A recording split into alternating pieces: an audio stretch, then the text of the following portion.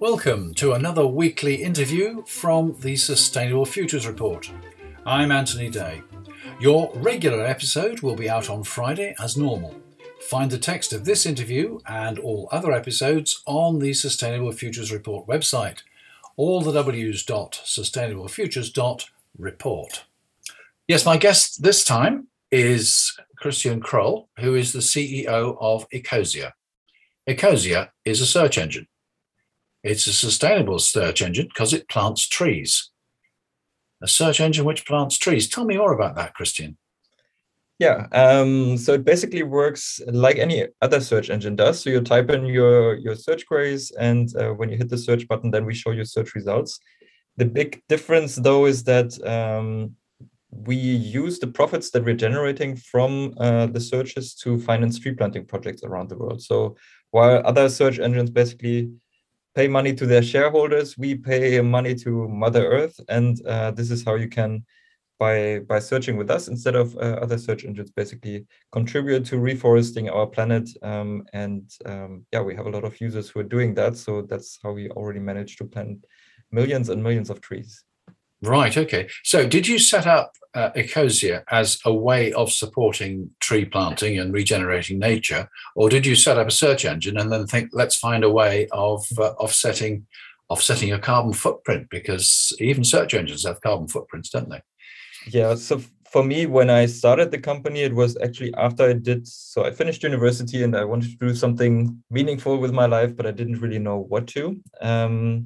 And I did a longer trip around the world. I spent almost 1.5 years, most of the time living in developing countries. And I observed how unfair our world is and also how much we're destroying our planet and how much climate change will be a problem. So that was in 2006, 2007. So not such a big topic back then as it is today. But for me, that was kind of the revelation that this is what I need to dedicate my life to. And before that, I was doing a little bit of online, like I built a few online websites. So I had a little bit of exposure to search technology. So I knew a little bit about that market. And I realized I can use that knowledge to actually have a very, very meaningful impact on people's lives, on our biodiversity, and also on climate change. So the motivation came really from, I wanted to do as much good as possible. And I realized that search engines are a great way of doing that. Basically, so what I sometimes like to say is that we are not planting trees to make money, but we're making money to plant trees. So it's really the other way around.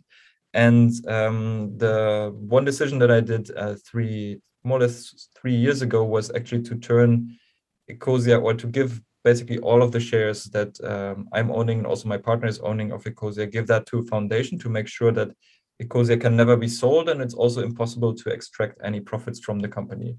So by that, we make sure that the purpose of the company to reforest our planet is always that's the key mission. And of course, we have to be a profitable business to do so, but it's not about profit maximization. That is very important to me. Okay. We've got to the stage now where people don't even bother to say, let's search the internet. They say, let's Google something. How big are you in relation to Google as a search engine? Obviously, Google's got much wider interests, but where do you figure?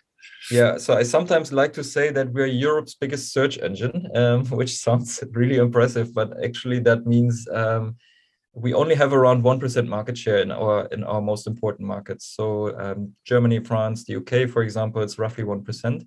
Mm-hmm. And 97% usually is Google's market share. So really tiny compared to Google. And that's a problem. So I think that's very unfortunate. I would like to have more competitors, to be honest.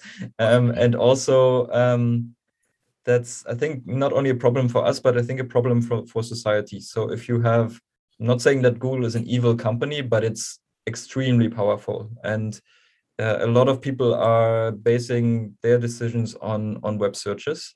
And if you have basically just one source of information, then that's a problem. And that power can be abused. In some areas, it is already abused in their kind of but I think the bigger problem is that there are always those kind of micro changes in rankings that people don't even notice. So it can be very subtle. And I think we just need more diversity in the search market, especially because search engines are also evolving into personal assistants that are just taking a lot of decisions for you without you actually noticing it. Yeah. And that is, I think it's dangerous if you just have one player. So even if Ecosia wouldn't plant trees, then I would still say rather use us than Google. And also there's a privacy gain that you get with using an alternative search engine. So at Ecosia, for example, we don't store your personalized searches. We don't create a search profile or a profile of you when you're using us. And that I think also has a lot of advantages. While Google is able to kind of pull together all the information that they're getting from all the services they're providing. And sometimes Google knows more about you than your own mother. That I think is not great. Okay. Well, looking at it from a practical point of view, I do a tremendous amount of research for the podcast. And I have to say, it's Google all the time. Well, actually, it isn't actually. I've installed Ecosia. But am I getting the same results from Ecosia as I would from Google? So you don't get exactly the same results. Much of the algorithms that we're using is based on Bing, so Microsoft's search engine. So there's where this is kind of what you probably would compare it to in terms of result quality. That means sometimes you get exactly the same results. Sometimes they're slightly different. I personally, I would say I'm happy with 95% of my searches, but there are 5% of searches where I'm going to Google. I think there are also searches, like 5 to 10% of the searches where I feel like, oh, now I actually got a better result if I then compare that to Google. So that also happens. And I think, you just need to take into account that we don't know as much about you as Google does, which means you don't get kind of the results that are perfectly tailored to you, which is maybe nice from a usability perspective, but also kind of scary when you look at it from just information neutrality perspective. So it's a different experience, but I think for most of the users who use it, it's completely like people often can't tell that there is a difference. All right. Let's look at the carbon footprint. There's a lot of controversy over what the carbon footprint of a Google search is. A lot of people, a lot of academics and so on say it's between 7 and 10 grams of CO2 per search. Google says it's far, far, far smaller than that. Do you have a feel for the carbon footprint of your own operations? Do you think it's a sensible statistic?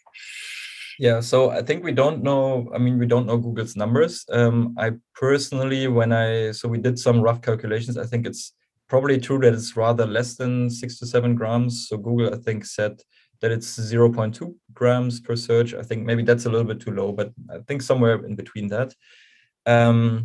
If you look at Ecosia's footprint, so there are two important things that I need to highlight there. First of all, for all the servers that we're using, so the entire infrastructure that we're using renewable energy. And the big difference there is to the big tech companies that we're not only using 100% renewable energy, but we're actually investing far, far more than that into renewable energy. So we're actually using, I think, 300% renewable energy, which might sound a little bit strange, but we're putting more dirty energy out of the grid than we're actually using. So even if you just look at the energy consumption perspective, we would actually have a positive climate impact. But even if that would not be the case, so even if we would not have our own renewable energy power plants, then we would still have a massively positive impact through the tree planting. So we estimate that a search with Ecosia absorbs around one kilogram of CO2. Of course, it depends on how often you're clicking on advertisements and so on, but the kind of the positive effect is much, much, much higher than the potentially negative effect. So you're comparing, even if the numbers are true, the 7 grams that people are saying, I think it's actually rather 1 gram of emissions. In our case, you have 1 kilogram of reductions. And that is very, very significant. If you do the math, I'm personally searching dozens of times every day. That means thousands of times every year. And that means actually a few tons of CO2 reduced from the atmosphere just because of your internet searches. And the average German, I think, has a footprint of 12 tons of CO2 per year.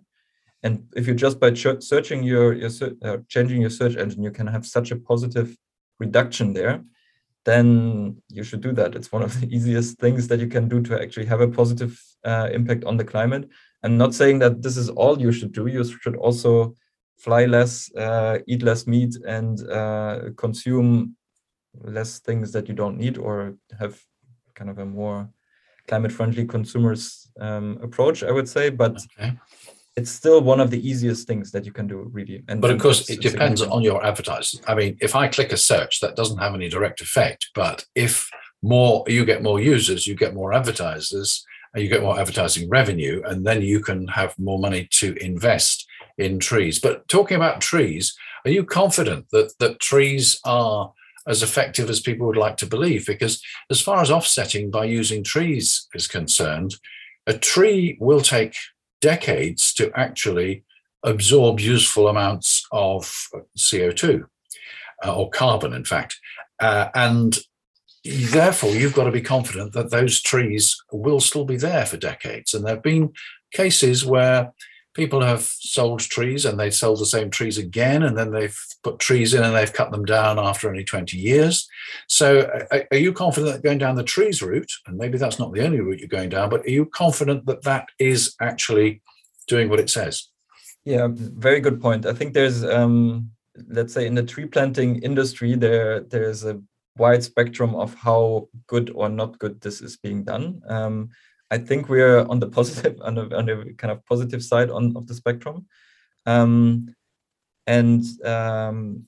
Also, I think it needs to be highlighted that tree planting alone won't solve climate change. I think that perception is very, very dangerous. It's one of the most effective things that we can do to solve climate change. Of course, we also need to protect forests that are already standing. That is a very big element.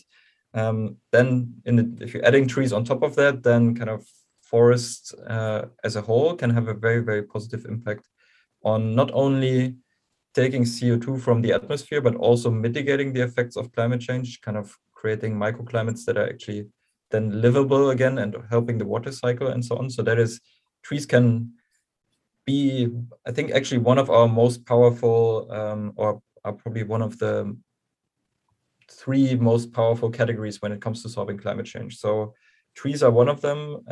Agriculture in general, or how we produce food and consume food, is the second one. And the third one, in my opinion, is how we create energy and how we use energy. So that kind of, and then there are, of course, a lot of smaller things. But if you look at the numbers, there's an initiative that I like very much called Project Drawdown, and they're highlighting the kind of 100 most impactful initiatives, and trees are among many of those. Among them, I think among the top 20, you have 12 of them are either related to food or trees. So it's really significant. Yeah. But that doesn't mean. How close are you to the tree planting? I mean, do you just send money to companies which plant the trees for you, or how do you do it? Yeah, so exactly that. What your point earlier, tree planting needs to be done the right way. That is what I consider our role. So we're not planting the trees ourselves, but we're setting the criteria. So that means that there's kind of standard criteria: no child labor, no monocultures, no pesticides, and so on. But then also we are helping, or we're developing together with the tree planting organizations, and I think we have 60 different partners already. It's 60 different tree planting partners. We're developing the goals that they have for the projects and also the projects themselves. And the idea is that we need to make sure that not only the trees get planted, but actually that the trees survive in the long term. And that is the tricky part. I would say tree planting alone is easy, but making sure that the trees actually stay standing, that's the tricky part. And the way you can guarantee that is not by building a fence around them, or potentially buying land or something like that. That won't work. Especially we're often working in developing countries where you can't, like the conditions are very, very different from what you would imagine when you're living in Germany. So many of the things that you think you could do to protect a forest don't apply there anyhow.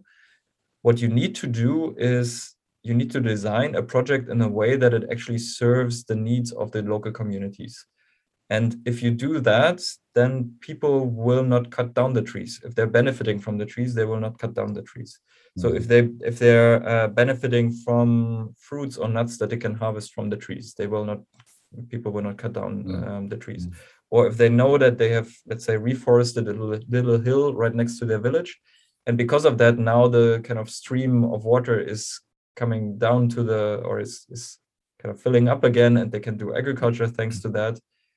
And they know that this is because they've reforested that hill, then they also won't cut down the trees. So you need to take that into account, need to take into account all needs that people have. Often in developing countries, people also just need firewood. You can't ignore that. So you need to plan that into your tree planting project and need to allow people to cut down either branches or potentially even entire trees. As long as they're replanting them, that's also okay. So, and that, I think you need to have this holistic approach. And if tree planting is done right and holistically, it can have really, really positive impacts on the climate, but also on a lot of other important, let's say, sustainable development goals.